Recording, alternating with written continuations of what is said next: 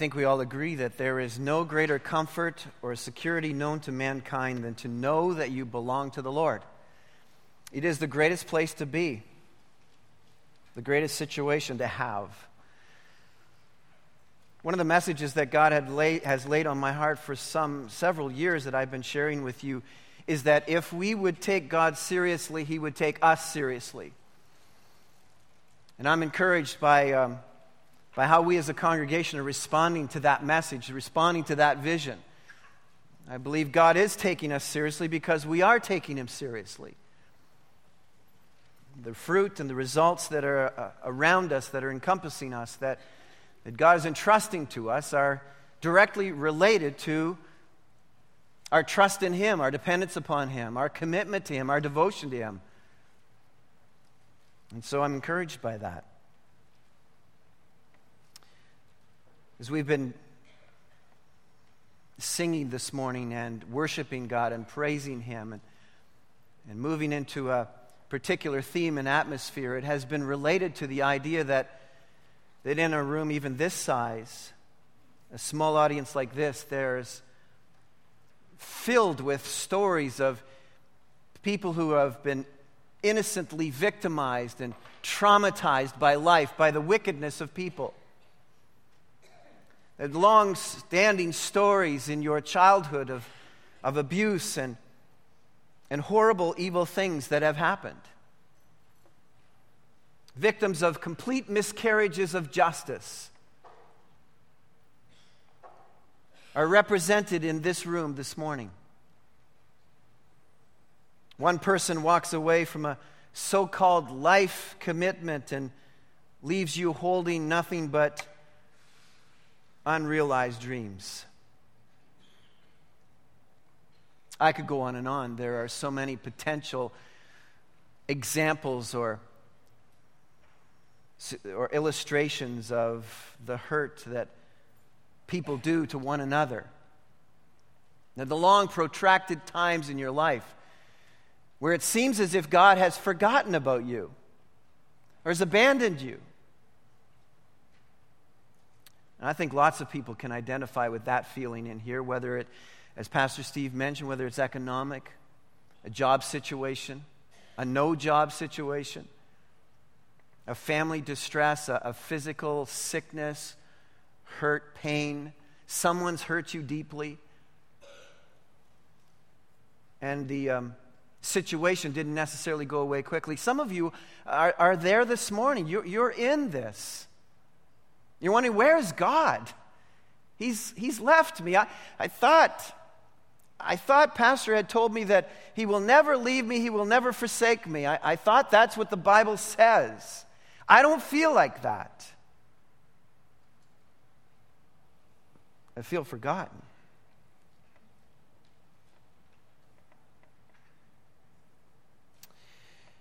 And it's worse when you seem forgotten when you've been wrongfully mistreated. It's just so unfair. The Apostle Peter, in 1 Peter 2:20, mentioned this to the church. But how is it to your credit if you receive a beating for doing wrong and endure it? But if you suffer for doing good and you endure it, this is commendable before God.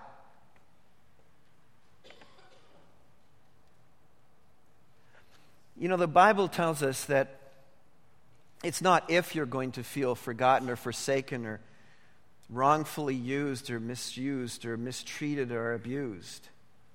It's when. Because he goes on to say in this text, to this you were called. You say, Rick, you're not helping the situation all that much. It will happen. But this morning I want to talk to you about the why. I think if we can just understand the why, if we can understand the what to do, it will be helpful. I trust it'll be helpful to you today. I wonder if you would turn in your Bibles with me to Genesis chapter 40. I want to cover 2 chapters this morning, and In doing so, I'm not going to read through the entire chapters. And by the way, I want to encourage you for next week, you need to read 5 chapters before you even come here. You need to read from chapter 42 to 40, well, from chapter 42 on to the end of the book, because if you don't, I'll have to read it all to you, and that would just be the sermon time. So you need to come prepared. You need to know the story. We want to, it's the way this story unfolds. There's a message over long, protracted descriptions. And today I want to look at what to do when it seems you've been put on hold for the rest of your life. Because that's what it always feels like when you're in a tough time, doesn't it? Is this going to be the way it is for the rest of my life? Because I feel like maybe it is. So what to do when it feels like you've been put on hold by God for the rest of your life? That's what I want to look at this morning. And by the way, the context of the whole Joseph story is dreams. The theme is dreams. That's not the point. The point isn't the dreams, but the story is about dreams. In fact, if I were to rewrite the NIV, not the scriptural part, mind you, but if I were to rewrite the headings that you get in chapters, I would put at the front of chapter 40, the dreams of the cupbearer and the baker. Not just the cupbearer and the baker. It's again dreams. It's the dreams of Joseph. It's the dreams of the butler and the baker and the Pharaoh. And on it goes in the story. It's about dreams. The whole section of the Joseph story is about dreams. Not, by the way, the dreams of the troubled human mind, but God's dreams. Given to give insight into God's plans. Now, I think some of us would be quick to say then, if they're God's dreams, why doesn't He just fast forward the fulfillment of all of this stuff? Why so much human drama? Why so much emotional drama? Well, because that's real life and because God is on a mission. And that's the point today. In your life, when you feel like you've been put on hold, I can tell you for sure that this story is going to encourage us and assure us that God is on a mission in your life. That's what we want to discover. It's more, by the way, than just simple leadership preparation. There's far more as we dig deeper here into this text. Teaches us about God and what He's like. How He wants to shape our lives, enrich our lives, deepen our lives before He hands over the dream. Now, dreams are not common throughout the Scriptures. In fact, you find dreams in Genesis, Daniel, and Matthew. Not much else. You'll see visions elsewhere, but not dreams. And although dreams may become the means by which God speaks to men and women, and He does, and in places in the world, God is speaking to people through dreams. He's drawing people to Himself through dreams. Here's the key. Visionary dreaming can become the way men or women stop listening to God speak to them.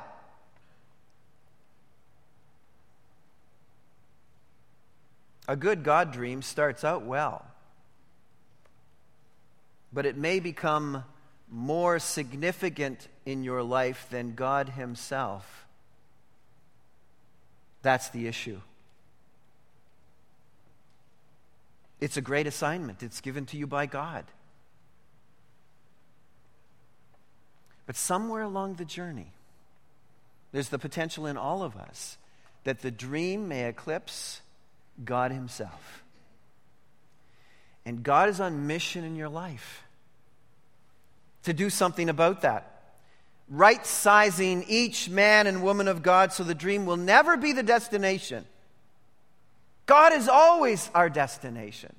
Into the heart of God is where He wants us to be. Dreams may be a vehicle. They're never the destination.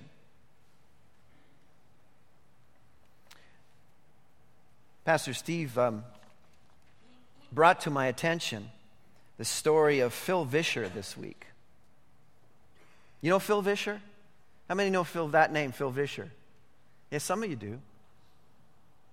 He's the creator of VeggieTales. You know VeggieTales? How many of you know VeggieTales? You know that. Oh yeah, we know VeggieTales. Phil Vischer is an interesting story. An interesting story of the work of God on mission in a man's life who had a big God dream that he would use animation to get the message of God into children's hearts. That's a good God dream. That's a great cause. In early 1992, Phil Vischer was down to his last $10, which he used to buy a bag of dog food to feed his dog.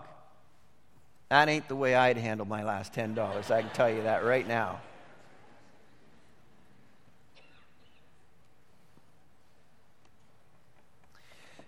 And somehow he found a cashier's check hidden away for $400, and he and his wife got to eat for a few days.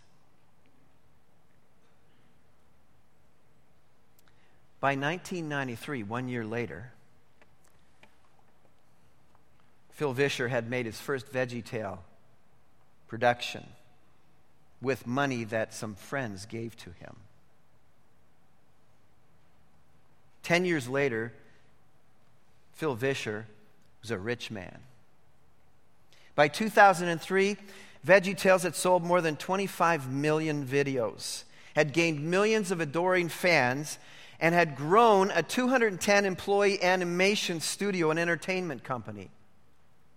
Phil was on his way to rival Walt Disney. That was where he thought God's dream wanted to take him. In 2003, as I said, Phil was a rich man. In 2004, he was broke.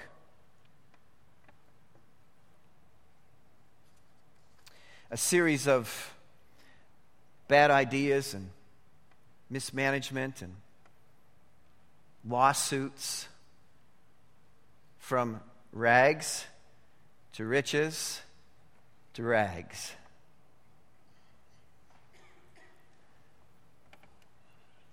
At the time of his economic demise, an old family friend was preaching a sermon, and the message started out with this question: what does it mean when God gives you a dream and that dream comes to life and then the dream dies? The speaker went on to say, God wants to see if you can live without the dream, depending only on Him for meaning. For so long, Vischer himself admits, in retrospect, he had been pursuing cultural influence when he should have been pursuing God. Wow. What a personal diagnosis. And I wonder, as I thought through the Joseph story, convinced that it's more than just some sort of leadership paradigm, that surely there's a more significant meaning for all of us as we understand and study the life of Joseph. And it seems to me that in looking at Phil Vischer's story and in looking at this again and reading it again and again and again and looking at what God is deeply doing here, I am fully convinced that while God had a dream for Joseph, and Joseph was to pursue that dream, the fundamental reality of what's going on in this Joseph story is to make sure that Joseph never finds the dream his destiny, but rather the living God. And that's the message for each one of us in whatever scenario we're in. And when you're in the time of feeling forsaken or abandoned or put on hold, can I say to you that I think you ought to consider deeply the possibilities that God is shaping your life so that nothing, no one eclipses the greatness and significance and importance of God in your life. So with that in mind, can you live without the dream, depending only on God. Our Father and our God, as we turn our attention this morning to this very significant question, an important reality of how you build us, I pray, Father, that you might lift up your people, encourage them.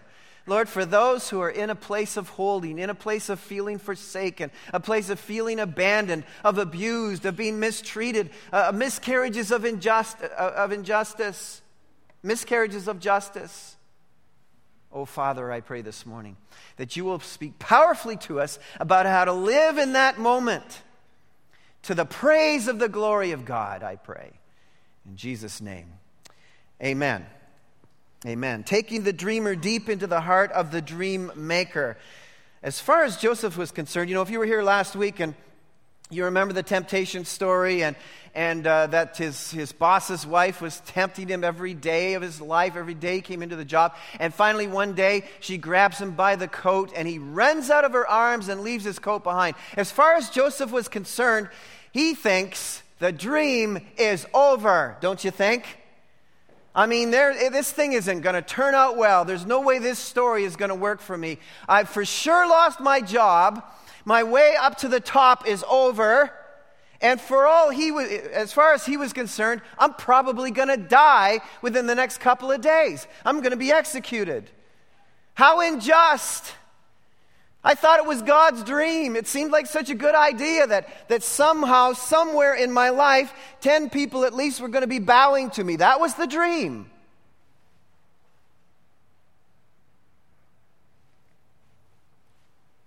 And now,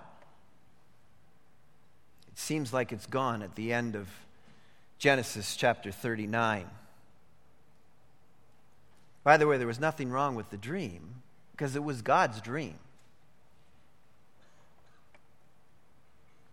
God, the dream maker, is making sure the dreamer knew the difference between the dream and God in his life.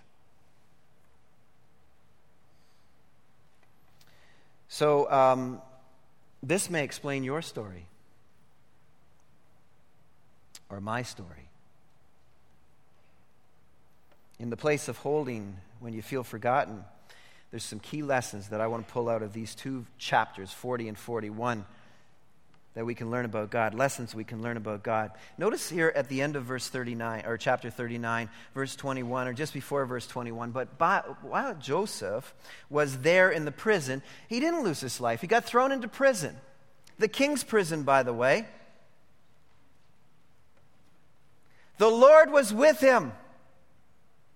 He showed him kindness and granted him favor in the eyes of the prison warden. So the warden put Joseph in charge of all those held in the prison, and he was made responsible for all that was done there. The warden paid no attention to anything under Joseph's care because the Lord was with Joseph and gave him success in whatever he did.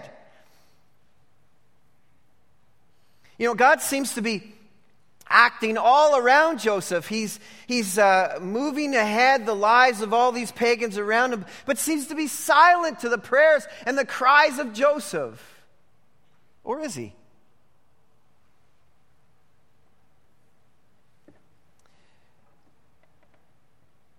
What I like about this is while Joseph got thrown in prison, he clearly identified himself as a diligent worker and had a good attitude. Can I say the first lesson to me is don't pout when you aren't where you want to be or deserve to be. When you're in a holding place, when you feel forgotten, when you feel forsaken, when you feel like, hey, the world is turned against me and this isn't right. It's not right that I should be in prison. Well, you can pine and pout, or you can produce. And that's exactly what Joseph did. God hadn't really forgotten about him or misplaced him. It says right in the text, the Lord was with him and gave him success. Can you have success when you feel forgotten and forsaken and abused? Absolutely. We know what he didn't know at the time, that this was all a setup. What kind of a setup? Well, keep reading. Sometime later, the cupbearer or the butler and the baker of the king of Egypt offended their master, the king of Egypt. So Pharaoh was angry with his two officials, the chief cupbearer and the chief baker. I guess it was skunky wine and burnt scones and a bad tummy ache by the king of Egypt, and two guys lose their jobs. I think that's what's going on here. He just wasn't sure which one made him feel sick. Was it the butler who brought the skunky wine or the baker who brought the burnt scones?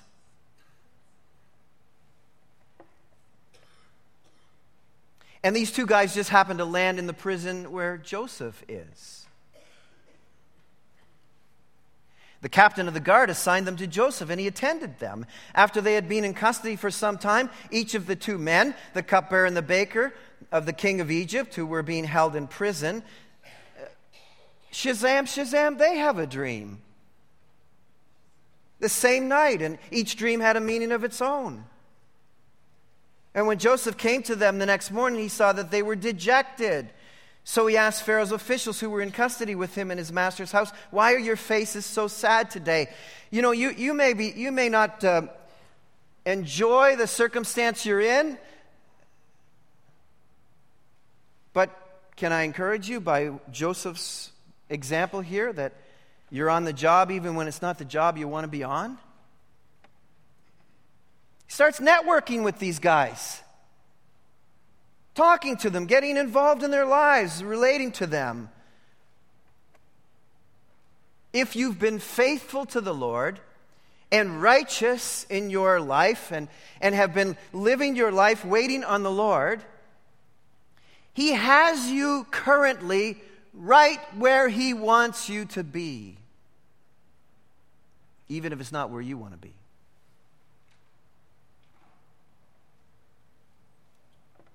And so he networks. And they come to him and they say, verse 8, "We both had dreams, but there's no one to interpret them."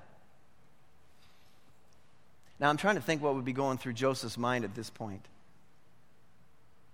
"Oh, you did you?"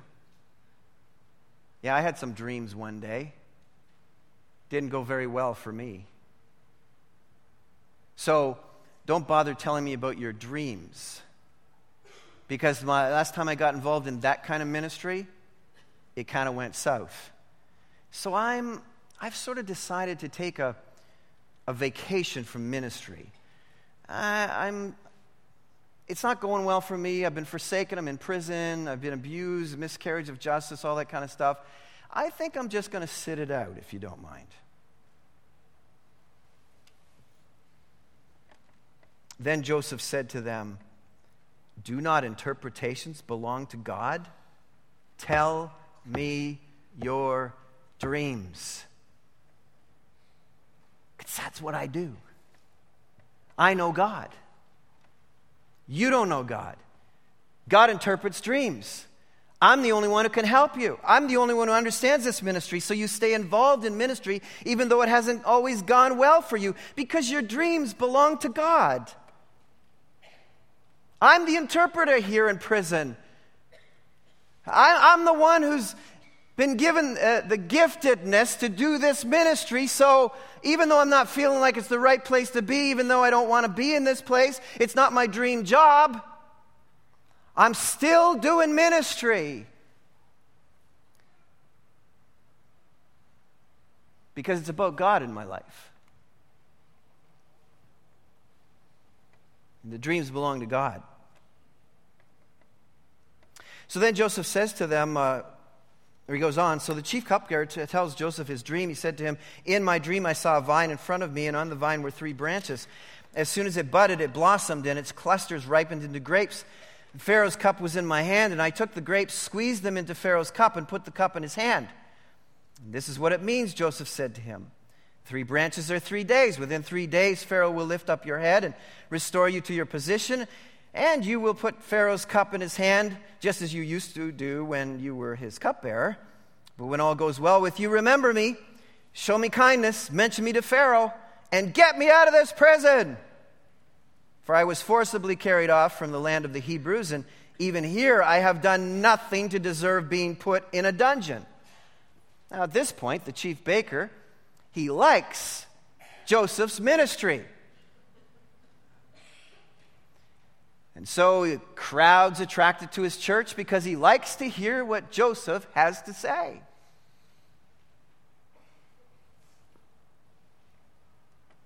And here's the moment. Chief baker saw that Joseph had given a favorable interpretation. He says to Joseph, I too had a dream. And on my head were 3 baskets of bread. In the top basket were all kinds of baked goods for Pharaoh, but the birds were eating them out of the basket on my head. This is what it means, Joseph said. This is my least favorite part of the Joseph story, because a baker gets killed in this thing. You understand what I'm telling you? This part of the Bible is one I try to avoid.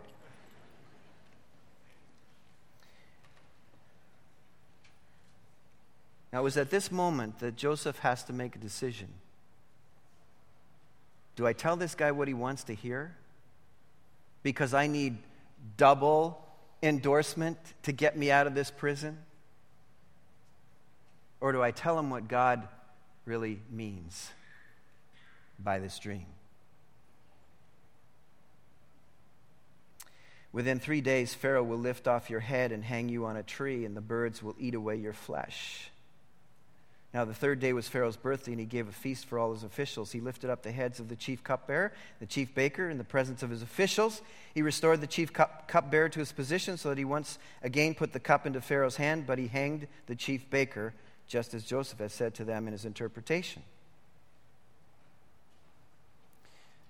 Listen, here's what Joseph did, and here's a lesson for each of us.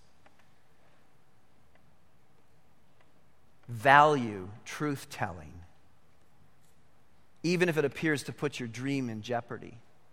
Always value truth-telling. What qualifies a man or a woman to be to represent God as a leader, to speak for God? What qualifies a leader for more courageous assignments? What qualifies a leader to lead at all?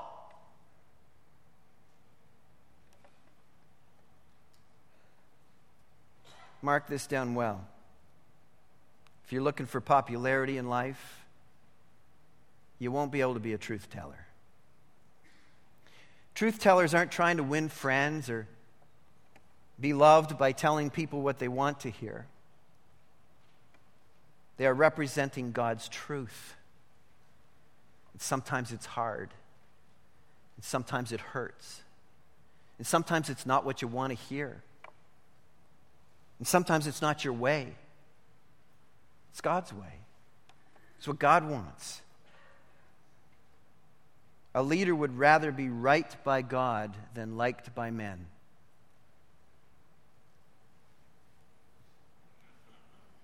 His brothers and his father, he told the truth. To the baker, the butler, he told the truth. And later on in the story, to Pharaoh, he's going to tell the truth. And why do you think God could entrust him with the assignments he gave to him?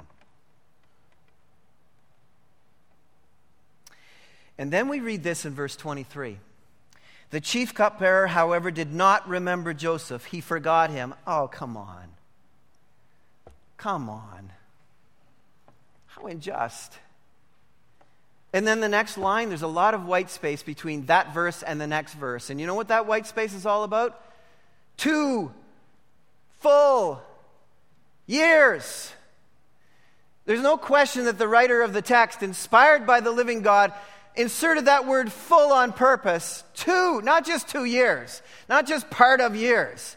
2 full years. You know, Joseph was thinking, hey, I may be in this deal for another couple of weeks, but I'm going to get out of here because I've told this guy the great exploits of God. He's going to go and tell Pharaoh, and maybe at the outside, 2 weeks and I'll be out of this prison. 2 full years. Forgotten. Do you know how long 2 years feels? Some of you are saying, man, I have been in the trough for 8 months.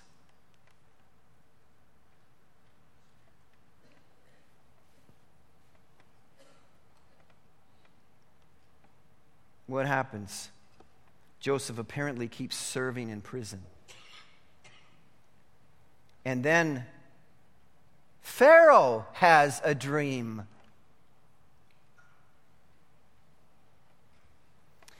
Listen, the dream, the dream, he sees 7 fat cows grazing, coming up out of the Nile River, and he sees the ugliest cows he's ever seen. 7 ugly cows who come up and they eat the 7 fat cows, and then he sees some fat heads of grain and skinny heads, 7 skinny heads of grain, and the skinny heads of grain eat the fat heads of grain. It's like, what's this?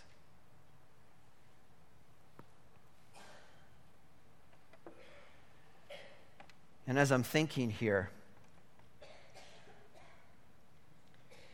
God has just fashioned the need for Joseph's ministry again. Surprise, surprise. Because as we read on, we find out he falls asleep. He has this dream. In the morning, verse 8, his mind was troubled, so he sent for all the magicians and the wise men of Egypt, and Pharaoh told them his dreams, but no one could interpret them for him. Then the chief cupbearer says to Pharaoh, "Today I'm reminded of my shortcomings.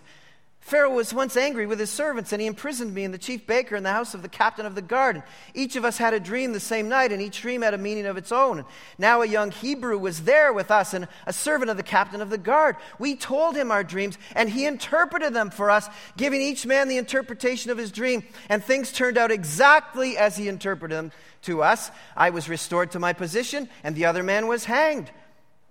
Did you catch that? The dreams turned out exactly as he had interpreted them to us, the good news story and the bad news story. Because he told the truth. He stood out in the mind of this man he networked with. If he had have told the baker what he wanted to hear, he would have been no different than the magicians who were around the camp, who couldn't tell the truth from one thing from the next. He would not have stood out. He would not have been mentioned to the Pharaoh. He would not have been called upon.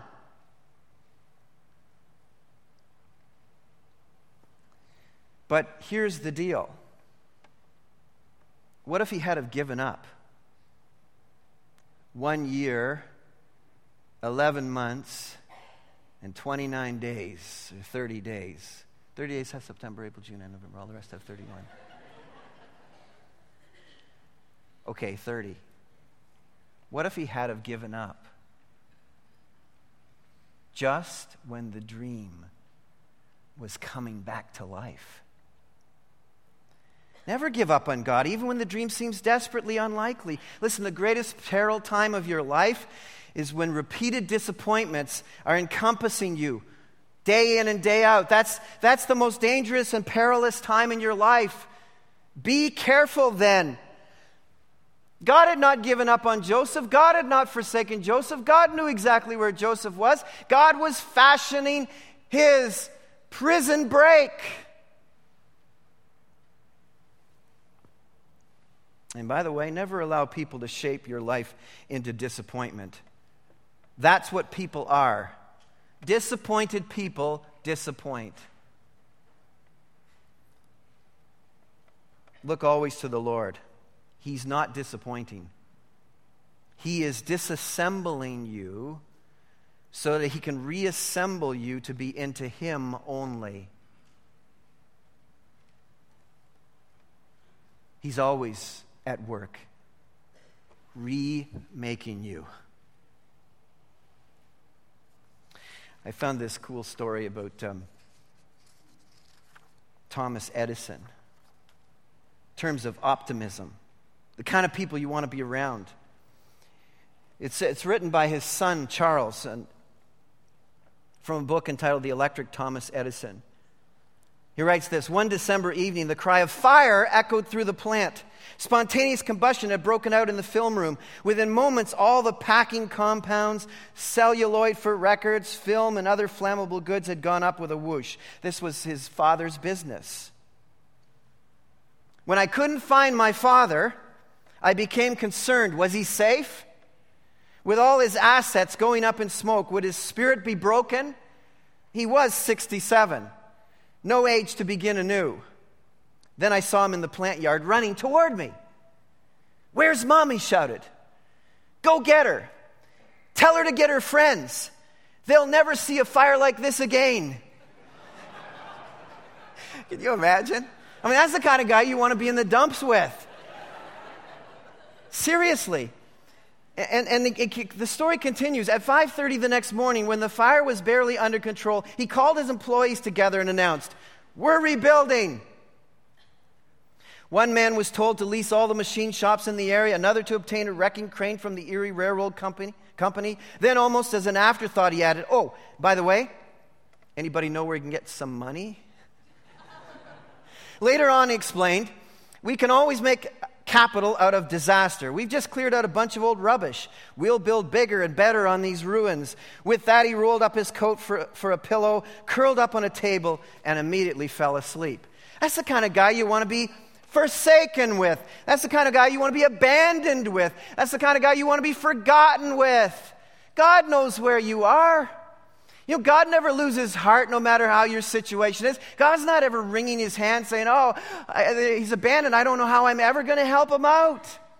No, God's fashioning something. He's making something. He's moving something forward. And so he comes and he presents himself to Pharaoh. Pharaoh says to Joseph in verse 15, "I had a dream, and no one can interpret it. But I've heard it said of you that when you hear a dream, you can interpret it." Now, I know how I'd feel like being when I showed up for that interview. Resume in hand, going to the king of Egypt. This is my one shot. This is my one moment, and he's believing in me. He thinks that I've got something special going. He thinks I'm really great. I'm going to tell him that. I am great. Yes, I can interpret dreams. Yes, I don't know why I was ever in jail. I don't know why anybody left me there. I've been so wasted for all of these years. Listen, I can tell you right now that if you bring me on, it's going to change around here. I'll take care of everything. Instead, he says, "I can't do it." That's not how you start an interview.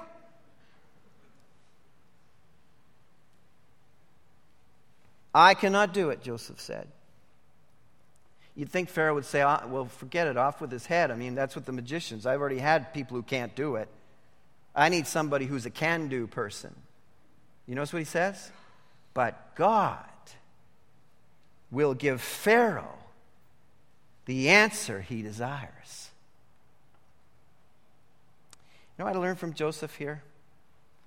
Not to take credit for something God has given you, ever. All the smart guys in Egypt, they couldn't handle it. Simply put, the scriptures tell us in the New Testament, the mind of the Spirit of God cannot be discerned by the mind of the natural man.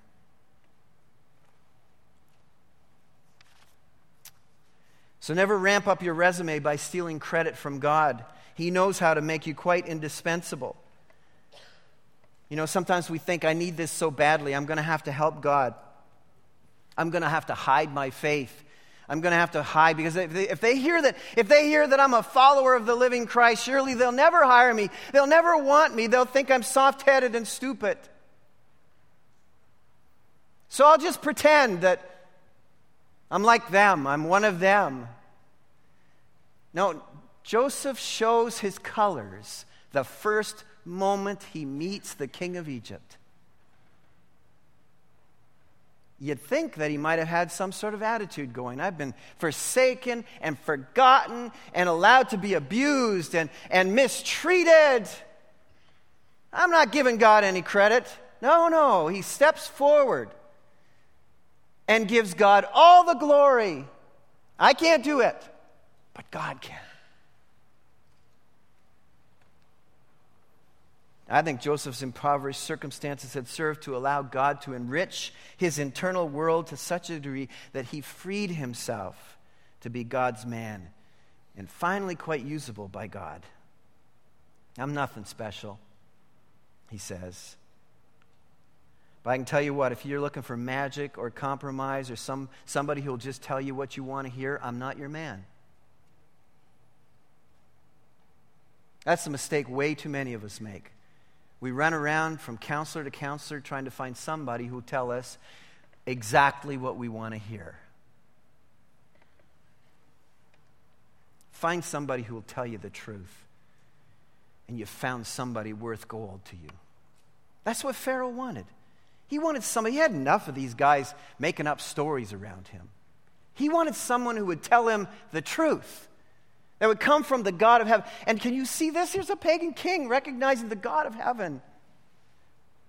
And once freed from oneself, there's no need any longer for false humility. But by the way, I want to quickly point out that once he's established that God is the be-all and end-all of all of this, and he's the big deal in my life, he then does go on and give Pharaoh a sampling of his wares.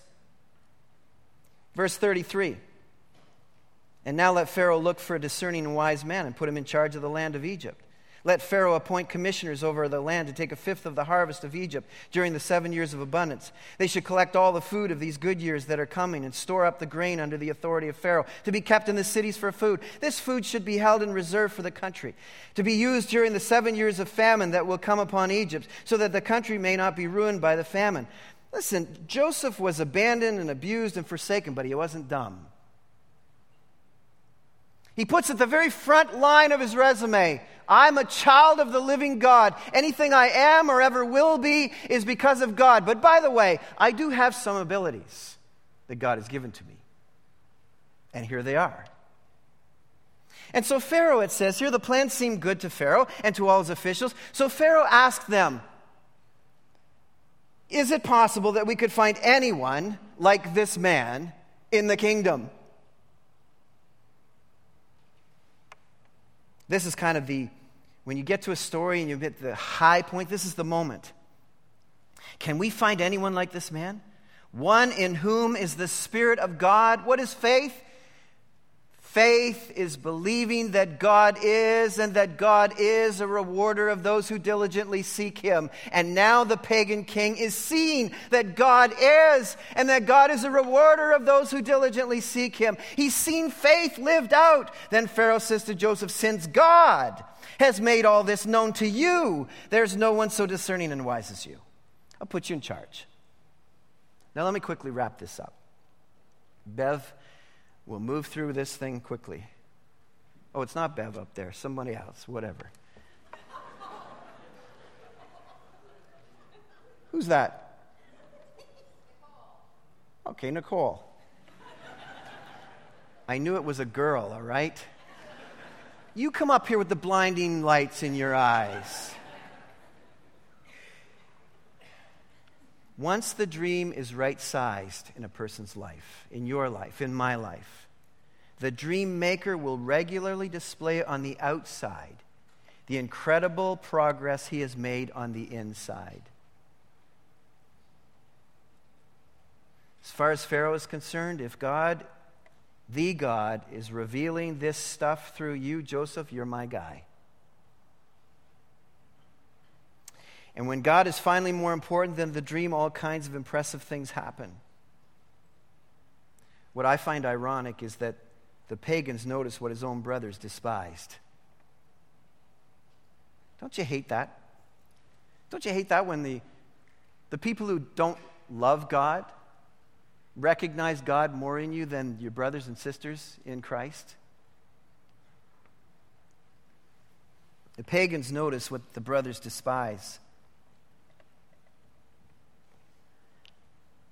You know why the brothers didn't notice it? And the pagan did?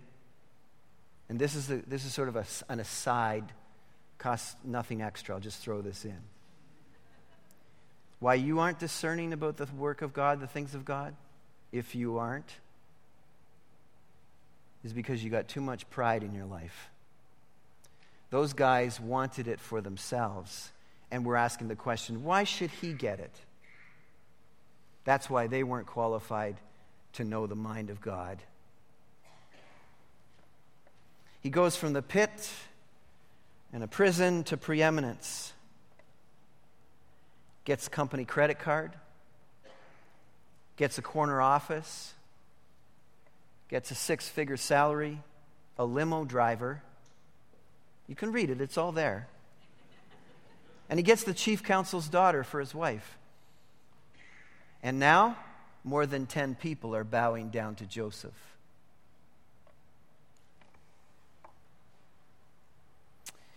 And then he has 2 sons, 2 half-Egyptian sons. Names them Manasseh and Ephraim. Manasseh means God has made me forget. Ephraim means God has made me fruitful. There's a lesson for us there. He chooses to leave his past behind so that he can exalt God in the present. Far too many of God's people have still got themselves locked into the prison of past abuse, past hurt, past harm, past forsakenness, past abandonment, and have missed the prison break that God has given to you today. And so he says by naming his kid, hey, God has made me forget. I've forgiven and I've forgotten and I've moved on. God has made me fruitful right now and I exalt God now for where I am right today. Isn't that what the Apostle Paul taught? Forgetting what is behind and looking to what is in front. I press on to the high calling for which God has called me.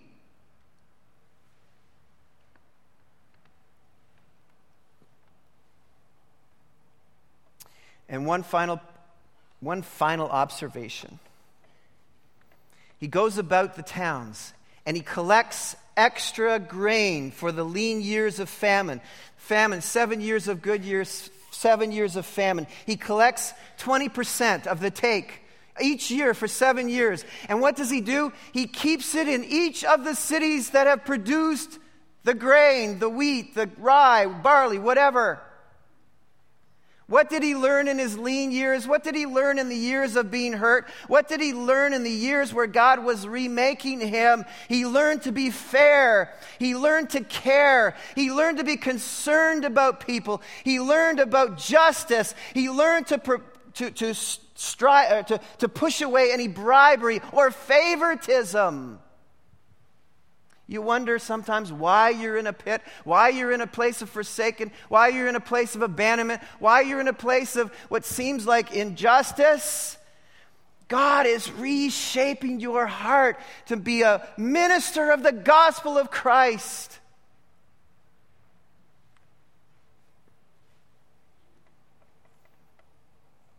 So that when your circumstances are in direct competition with your convictions, and your dreams seem in jeopardy, God is stealing your faith in Him alone. And you know, as you go through these 2 chapters, when it seems like where is God? He was never, ever absent from Joseph. He never, ever forsook Joseph. And Joseph represents that in the many statements he makes throughout this text. Interpretations belong to God. God will give. God has revealed. God has shown. God will do it soon. God has made me forget. God has made me fruitful. And as a result, the Pharaoh says to the people, as God directs him, go to Joseph. Isn't that what you want to hear in your life? When all is said and done, whether you're in the pit or you're in a prison or you're in preeminence, isn't it that you want God to remake your life and reshape your life so that God can entrust ministry to you? And when people need something, God speaks into their minds, go to Joseph, go to Susan, go to Bill, go to Mary. They're the ones who know me.